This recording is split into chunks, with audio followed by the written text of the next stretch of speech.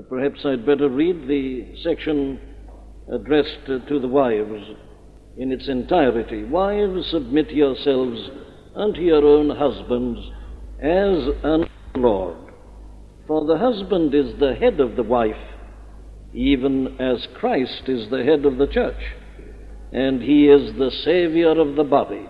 Therefore, as the church is subject unto Christ, so let the wives be to their own husbands in everything. And then you remember the section goes on to the end of this chapter, dealing with the duty of husbands towards their wives. Now here we come to what I have been describing the last two Sunday mornings as the practical application of the principle which the apostle laid down in the 21st verse, which reads, submitting yourselves one to another in the fear of Christ. There was the general principle. And now, as is his invariable custom, he comes to the particular application of that general principle. Now, there need be no question at all as to the fact that that is what the apostle is doing here. We can prove that in three different ways. The first is that the word submit, which I've read out to you, it's here in the Authorized Version, and it's in these other versions. Wives, submit yourselves unto your own husbands. Now, actually in the original, the word submit is not there at all. It's just wives unto your own husbands, as unto the Lord. What does it mean? Well, it means this, that he is carrying over the injunction about submitting from verse 21 here into verse 22, which is therefore a proof that verse 22 is a continuation of verse 21, that he's still dealing with the same theme. The general principle is one of submission. So he knows that that's in our minds, and therefore he says, wives, in this matter of submission, unto your own husbands.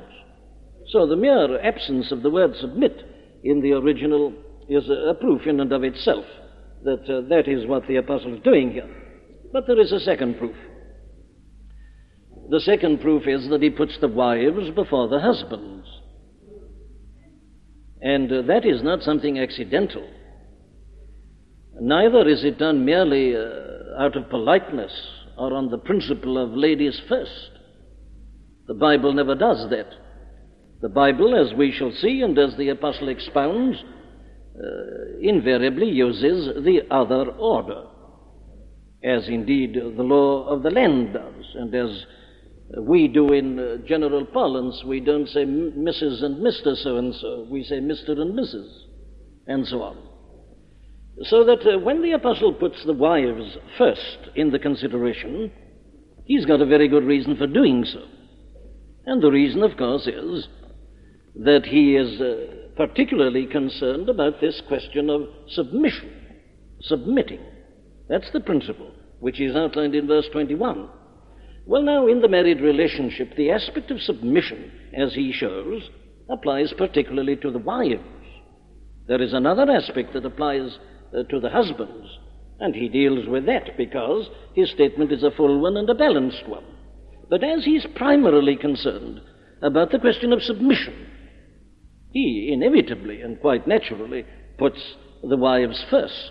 So there we've got a second reason for the argument that what we're dealing with here is an outworking in particular of the general principle laid down in verse 21. And then another and a third argument for this is that he uses the expression, unto your own husbands. You see, he emphasizes that wives, submit yourselves unto your own husbands. Your husbands your own. Well, now, he does that again for the same reason. In verse 21, he had laid down the general principle of submission on the part of all Christians to others, submitting yourselves one to another. And the argument is this: if you do that in general, if you do that to everybody, as it were, well, how much more so should you do it to your own husbands?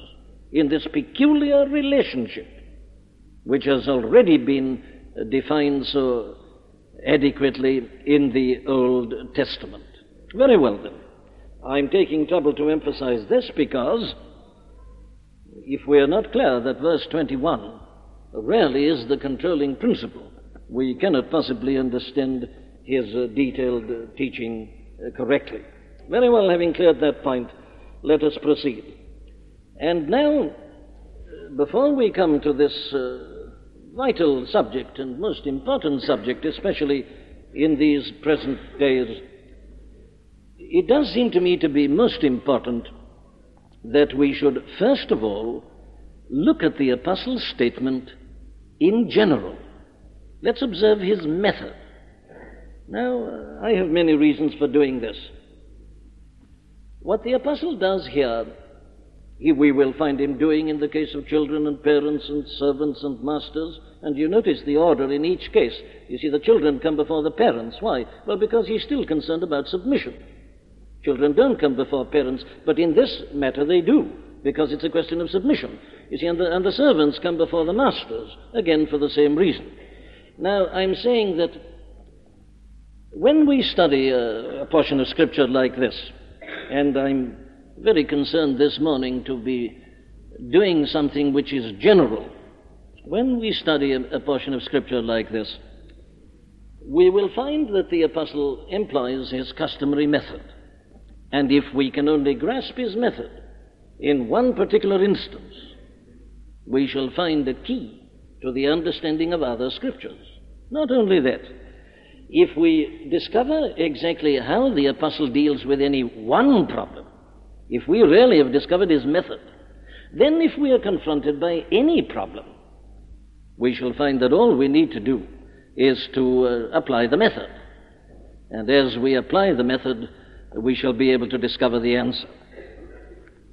Is it clear, therefore, that what I'm doing this morning primarily is this, is studying the apostle's method?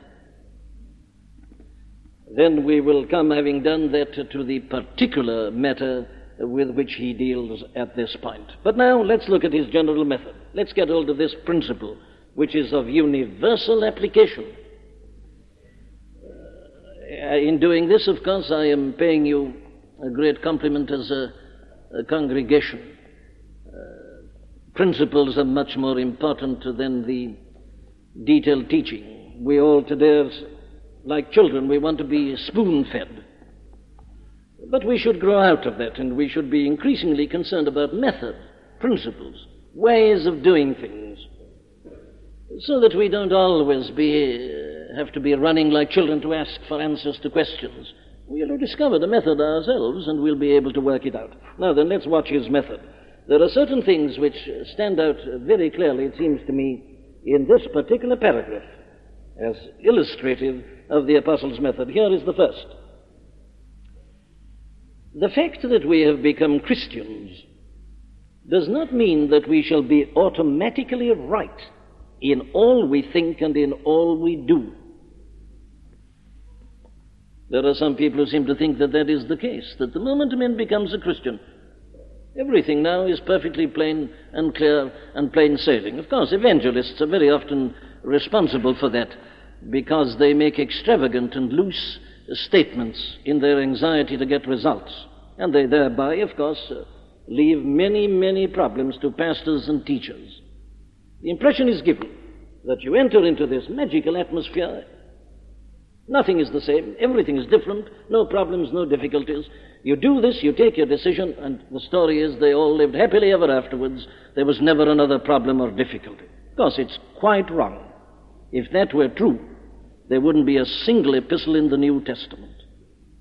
The fact that we have become Christians, that the basic matter of our relationship to God has been put right, does not mean that we are now automatically right everywhere, in all we think and all we say and all we do. The very paragraph we are looking at is proof in and of itself that we need instruction about particulars. The second principle is this.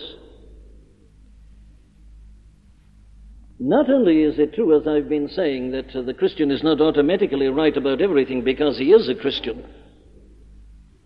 We can even say this, that the fact that a man has become a Christian will probably raise for him new problems which he's never had to confront before. Or if it doesn't do that, it will certainly present to him problems that he's never faced before in this way, that he sees situations as he's never seen them before. Whereas he didn't think at all before, he is now compelled to think, and the moment he thinks, and because he thinks, he is confronted by new problems. Now this, of course, was very much the case in the early church. There is no question about that at all. It worked, you see, like this. Take the case of a wife. Husband and wife had been living together. They were both pagans, neither of them a Christian. And they lived their married life as pagans did at that time. We shall have to refer to that later. But now the wife becomes converted and becomes a Christian. And the temptation that immediately confronted the wife was this. She said, well, now, of course, I am free. I understand things as I never understood them before. The gospel has told me now there is neither barbarian nor Scythian, male nor female, bond nor free. Well, therefore, I don't go on as I used to go on, and I have an understanding which my husband hasn't. And there was a danger, therefore, for the wife to misinterpret all that so as to upset the marriage relationship. It was the same with children and parents. It still tends to be the same. Very often, children being converted when their parents are not, and having an understanding which their parents haven't got, they misinterpret that and are led by the devil to misuse that and to abuse that. So that in the end, it is found that they are breaking the commandment of God which tells the children to honor their parents. You see how almost inevitably, with the enlightenment that comes with Christianity, new problems arise which had never had to be faced before.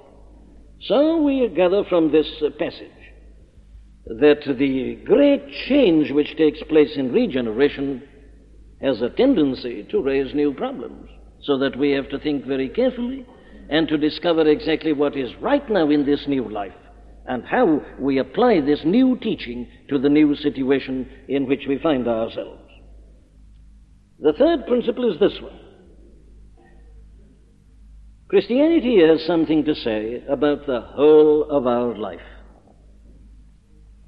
There is no aspect of life which it doesn't consider and which it doesn't govern. Let me put it like this.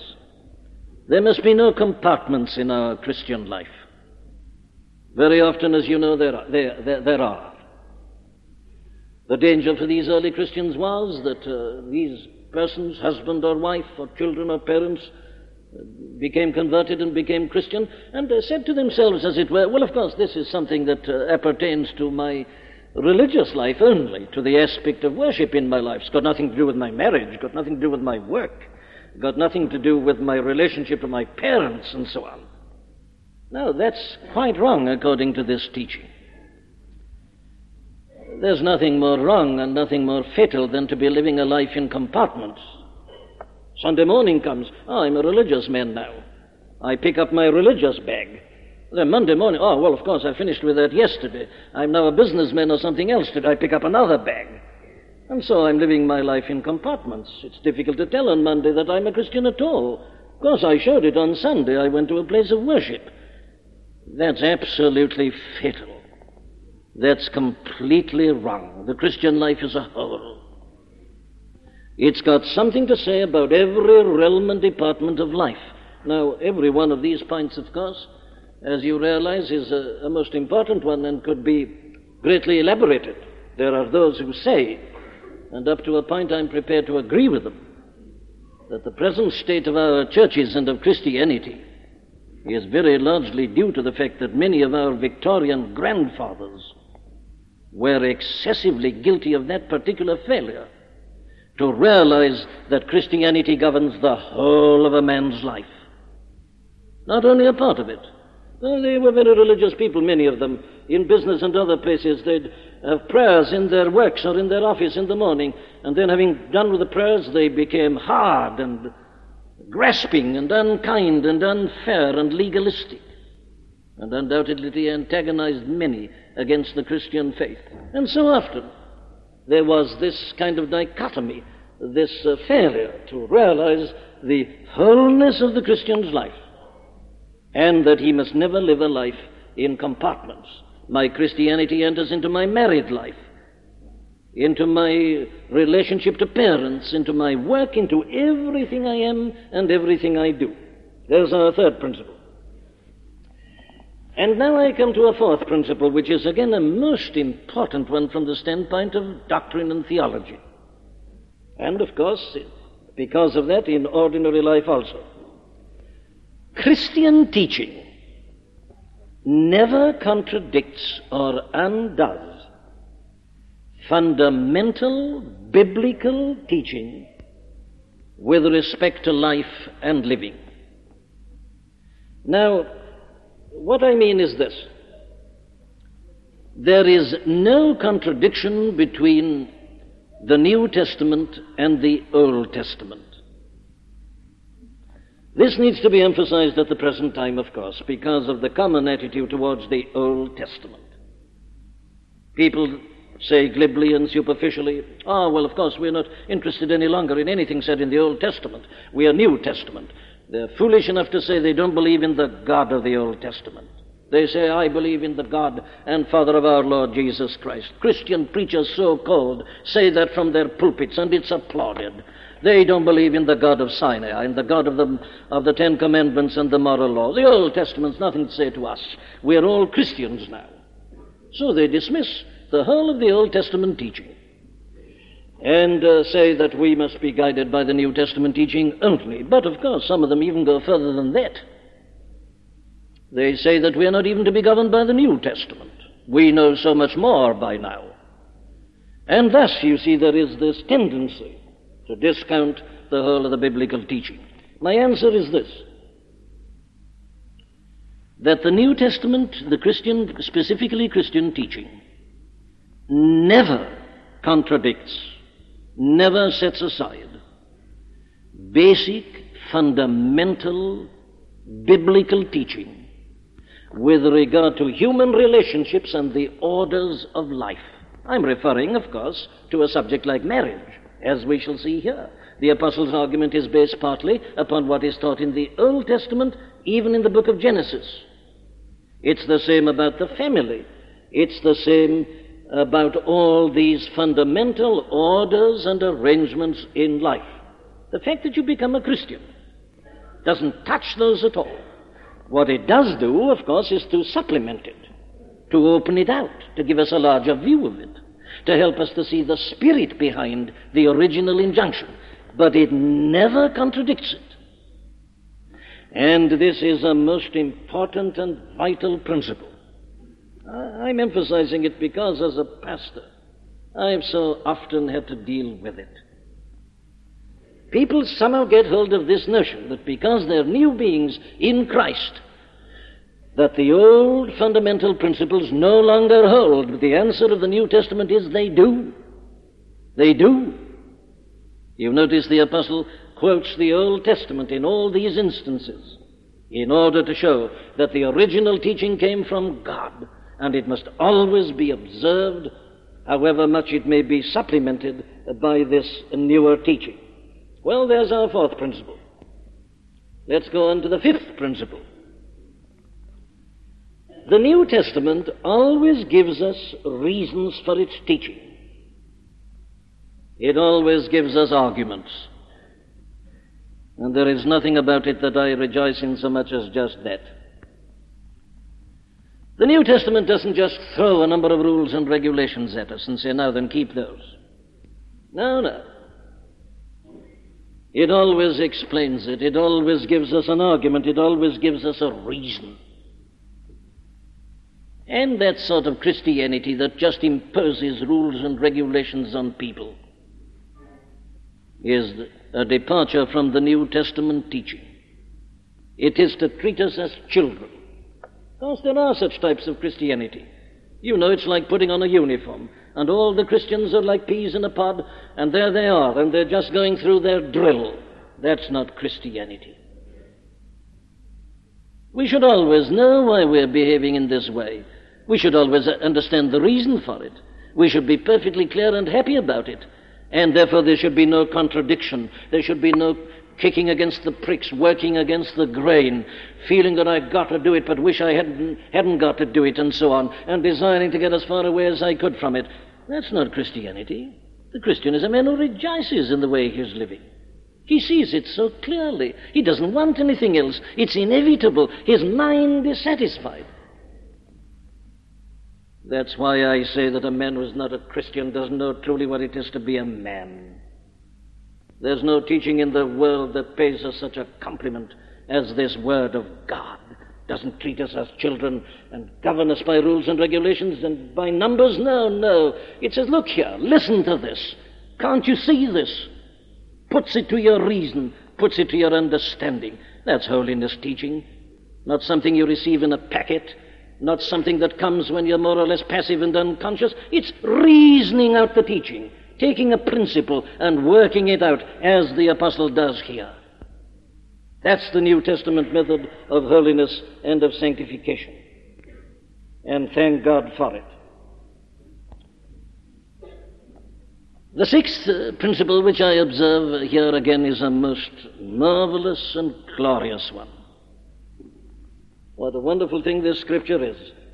I don't know whether you feel as I feel, but to me it's amazing that as you look at this and you think at first, oh, well, that's just, of course, teaching about marriage, husbands and wives and so on.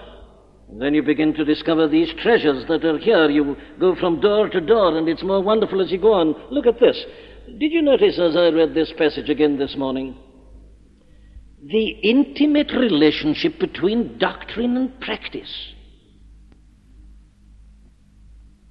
Doctrine and practice can never be separated and must never be separated.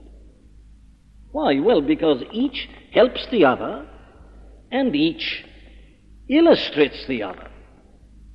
You know, there are certain respects in which this passage we are looking at is, to me, one of the most astounding in the whole of the Bible. I'm not saying it's the greatest. I say it's one of the most astounding. What do I mean? Well, I mean this. Here we are in this epistle to the Ephesians in chapter 5 and towards the end of the chapter. What's happening in this part of this epistle? Well, says everybody, you're now in the practical section of your epistle. The great doctrinal section, of course, was chapters 1, 2, and 3.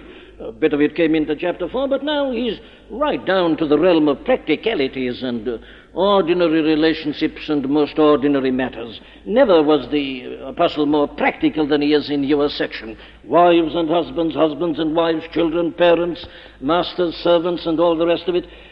Purely a practical section of his epistle. And yet you notice, don't you? Haven't you always been amazed at this when you've read it for yourself, or when you happen to be in a marriage service when this section of Scripture has been read? Haven't you been absolutely astounded and almost thrilled to the very marrow of your being as you find that the apostle, in dealing with this most practical matter, suddenly introduces us to the most exalted doctrine? In telling wives and husbands how to behave with respect to one another, he introduces the doctrine of the nature of the church and the relationship of the church to Christ. Indeed, I'm going to go further. In this very section, the apostle gives us his most exalted teaching of all about the nature of the church and the relationship of the church to Christ. Now then, this is something that we should never lose sight of. When you're reading this apostle, be prepared for surprises. Don't say to yourself, oh, well, I needn't pay much attention to this. This is, of course, practical and simple and direct. Suddenly, when you least expect it, he'll open a door, and there you'll be confronted by the most magnificent and glorious doctrine you've ever seen in your life. Which leads me to make this practical comment. Beware of superficial analyses of the Scripture. You know these people who sort of come to the Scripture and say, chapter 1, this, 2, that. Also perfect, we've got it. You try and do that with this chapter 5 of the Epistle to the Ephesians. And of course you'll find that at once you're bewildered and you don't know what to do nor where you are, because here in this most practical of sections suddenly introduces this tremendous doctrine of the nature of the church and the relationship of the church to the Lord Jesus Christ. But the thing I say that we must bear in mind is this, because it's the thing that comes out of all that. That doctrine and practice are so intimately related that they cannot be separated. And any person who says, I'm only interested in doctrine, or who says, I'm only interested in the practical, is really denying the essence of the Christian message. This great passage demonstrates that in an almost perfect manner. Very well, then, having said those 6 things, I say in the 7th place this. When you are confronted by any problem whatsoever, obviously in the light of all this, the thing to do is this.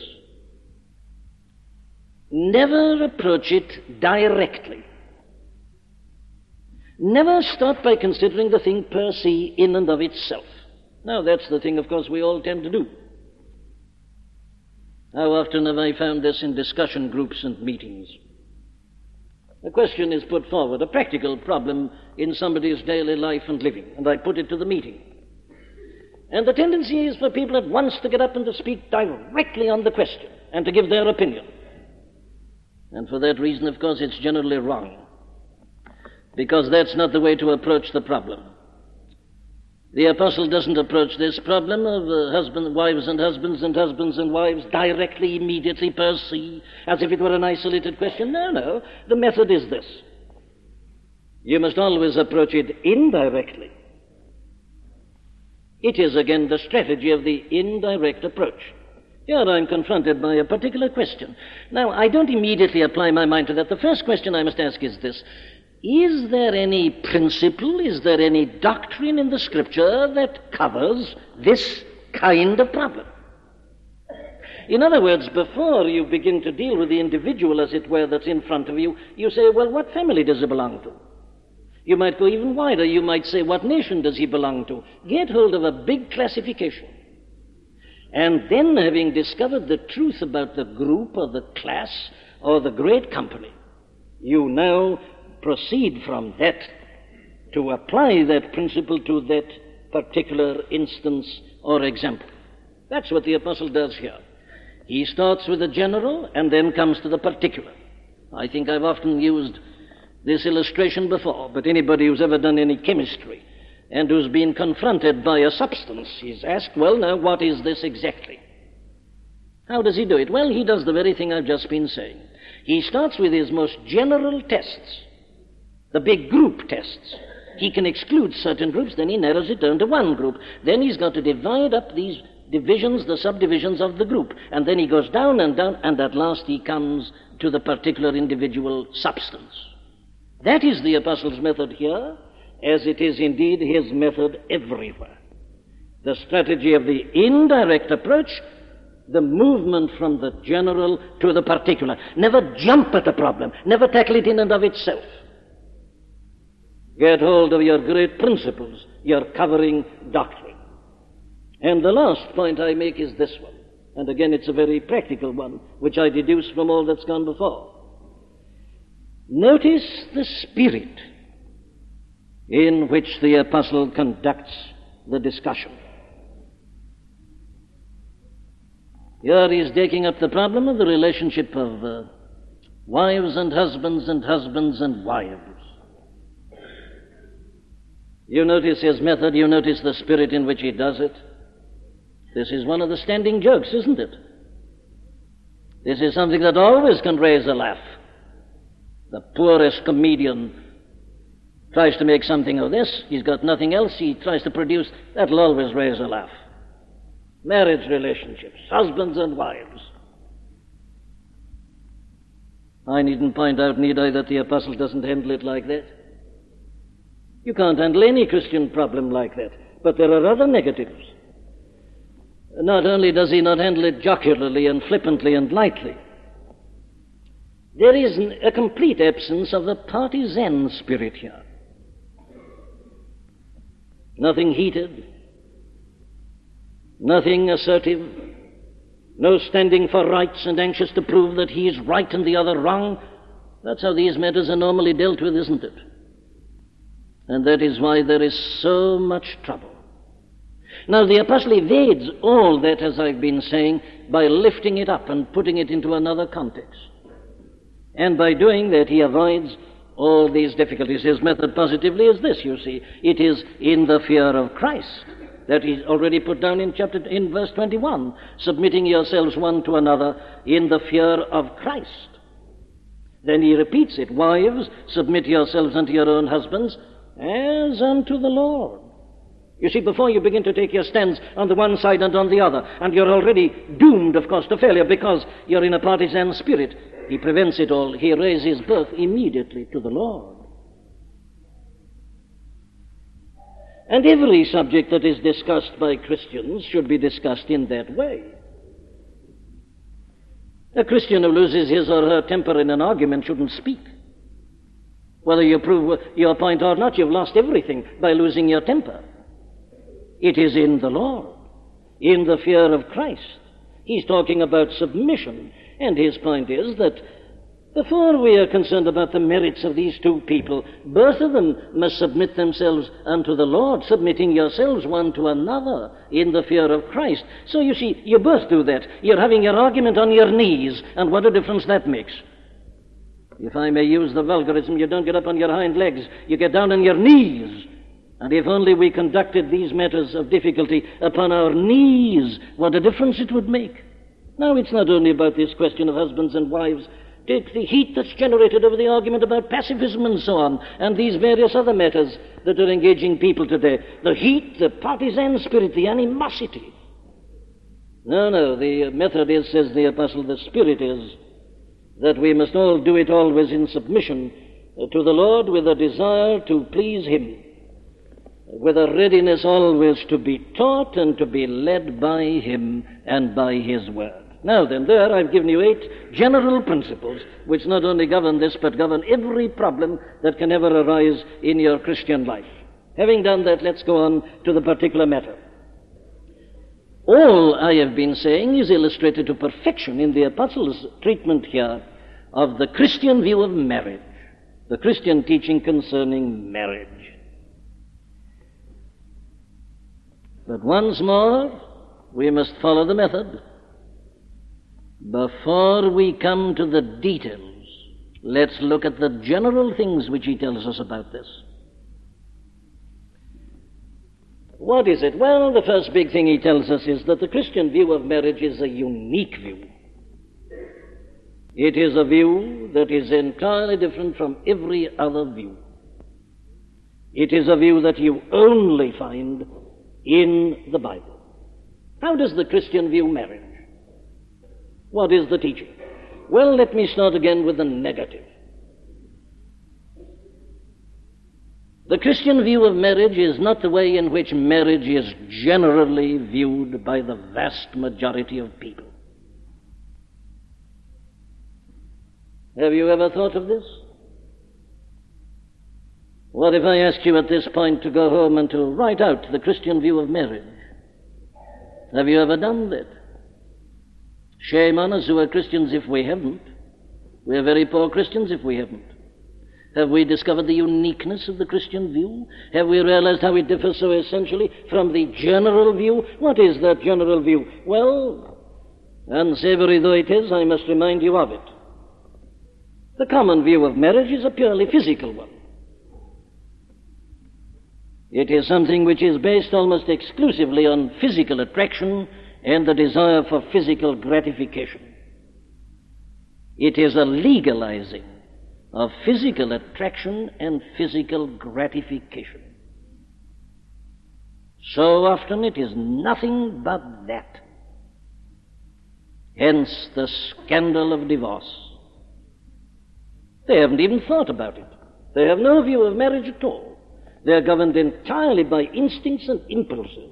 It's purely on the animal level and never rises above that. No thought whatsoever about the thing in and of itself, but it is a legalizing of something that they're anxious to do. But then there is another second common view, which rises a little higher than that. It's a little more intelligent than that, because this second view says, marriage, it says, is a human arrangement and a human contrivance. They say anthropology teaches us this. There was no doubt, they say, a time when human beings were more or less like animals, and they were promiscuous, and they behaved as animals behave. But as man began to develop and to evolve, he began to realize that certain arrangements were necessary, that all that led to confusion and to chaos and to a lot of trouble. So after a long process of agonizing and of development and of experiment and of trial and of error, human nature in its wisdom, civilization, came to the conclusion that it would be right and well and good that you should have monogamy, one man and one woman. You passed through the stage of polygamy before that, and so on. But at last it worked itself up to this. It's a matter of development. It's a matter of social development. It's the teaching of anthropology. But the whole time, you see, it's something that man has discovered. As he passes acts of parliament to control traffic and parking and so on, so he has discovered a way of solving this problem of men and women and their relationships to one another and children and so on and so forth. Something entirely human. That is, I think, probably the common assumption which is made by the vast majority of people. Alas, I find at times even by Christian people. Then another characteristic of this view is this, that because it hasn't a fundamentally correct view of what marriage really is, the whole approach to marriage is one which almost expects trouble. That was very true of the pagan world. Wives seeking to rule their husbands, and husbands tending to tyrannize over their wives and to make slaves of their wives. The atmosphere was one of jealousy and of antagonism, leading to strife and to quarreling of necessity. Instead of this common submission to the Lord, each one standing for his or her rights, not a true partnership, but a kind of agreement that for certain purposes they're going to do certain things together, but an underlying bitterness and antagonism and spirit and sense of opposition. Now, you examine the commonly held view of marriage and of the marriage state and relationship.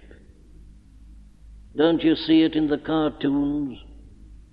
Don't you see it in the reports of the cases? Don't you see it, I say again, in the popular jokes? Why should it be that? How has this come to be so current? Well, it's because, you see, of this completely, entirely wrong view of what marriage really means. And, of course, today the whole thing has become aggravated because of the modern notions of equality between men and women, the results of the so-called feminist movement. This has aggravated the whole problem, and it makes the subject we are dealing with so particularly urgent at the present time. There has been this modern movement of feminism, which claims that men and women are equal in every respect, and that there should be no division or distinction at all, neither the one before the other, this complete equality.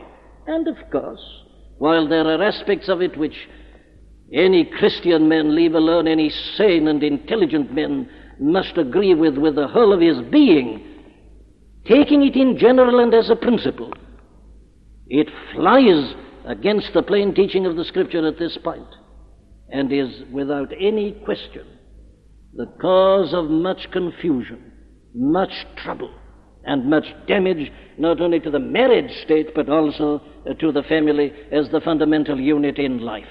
Discipline is gone, order is gone, children are not given a chance. Why? Well, because their parents are not in the right relationship to one another, and the child is bewildered, seeing this competition, this conflict, where there should be none.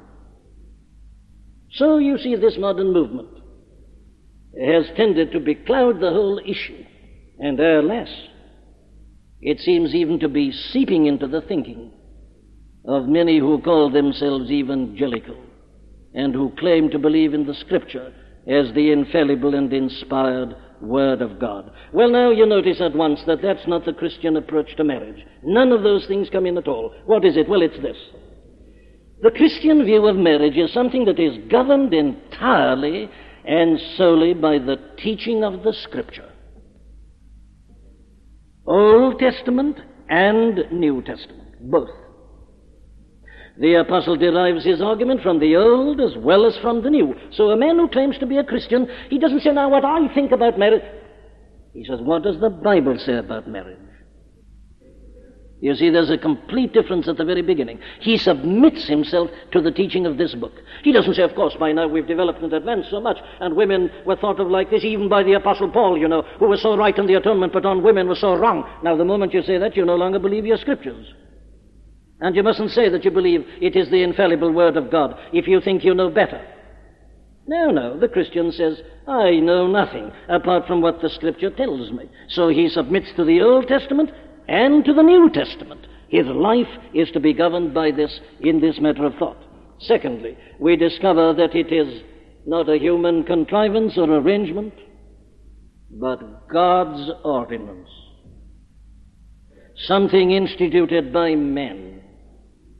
Something that God in His infinite grace and kindness has appointed and ordained and prepared and established for men and women. It is of God and not of man. The teaching of the anthropologist is pure speculation and imagination. It is not true. The teaching of the Bible is the truth about this matter. It is God's contrivance and God's ordinance. Thirdly, the terms of the relationship we shall find are clearly and plainly stated. And fourthly, marriage can only be fully understood as we understand the doctrine of the Lord Jesus Christ and the church. You notice it's central. He keeps on carrying on the argument about Christ and the church right through the whole paragraph. In other words, it comes to this. If we are not clear about the Lord Jesus Christ and the church and the relationship of the church to Him, we cannot understand marriage. It's impossible. Because it is only in the light of that doctrine that we really understand the doctrine concerning marriage. I therefore end with these two deductions. It is only the Christian who truly understands and appreciates marriage. Oh, that's why it is such a wonderful thing to be a Christian. You know, Christianity doesn't only deal with your soul, my friend, and your final salvation, your avoidance of hell, and you're going to heaven. Christianity touches the whole of your life while you're still here. There has been nothing more wonderful, I think I can say honestly, in my pastoral experience, than to see the difference it makes in the husband-wife relationship, where there was a tendency to part or to drift from one another, and an antagonism and almost a bitterness and a hatred. The two people becoming Christians have discovered one another for the first time, and have discovered what marriage is for the first time, though they may have been married for years. And see what a beautiful and what a glorious thing it is. You cannot understand marriage truly unless you are a Christian. May I venture to put it like this? In the light of all this, the wonder is not that there are so many divorces, but that there are not many more. Isn't it an amazing and an astounding thing that in the absence of thought and with the wrong thinking, when they do begin to think that marriages hold even as they do, no man, no woman has a true conception of marriage who is not a Christian. But if we are Christian, there should be no difficulty about knowing what marriage is and what it means. There should be no argument. There should be no disputation. If you come and believe this teaching, the thing is inevitable. Not only is it inevitable, you're very glad that it is inevitable. It's so wonderful. It is so glorious. It is so exalted. There is no difficulty. There's no haggling. There's no argument. And no saying, well, I don't think I can actually go. You have submitted yourself to Christ. So has the other. And you've both submitted yourselves not only to one another, but to all the other members of the church and of the community to which you belong. You are governed by a higher loyalty. By loyalty to him who didn't consider his own rights and prerogatives, but who considered you only and your desperate and appalling need, and humbled himself, laid aside his rights and prerogatives, and humbled himself, and took upon him even the form of a servant, and even went to the death, yea, the death of the cross. And looking at him, and seeing how he came not only to save you from hell, but to give you life, and to give you life more abundantly, and to fill out your understanding of everything with his own glory. Seeing that, you see marriage anew, you see everything anew, and you don't object to its teaching. You not only submit yourself to it, I say you rejoice in it, and you praise God for it. Very well.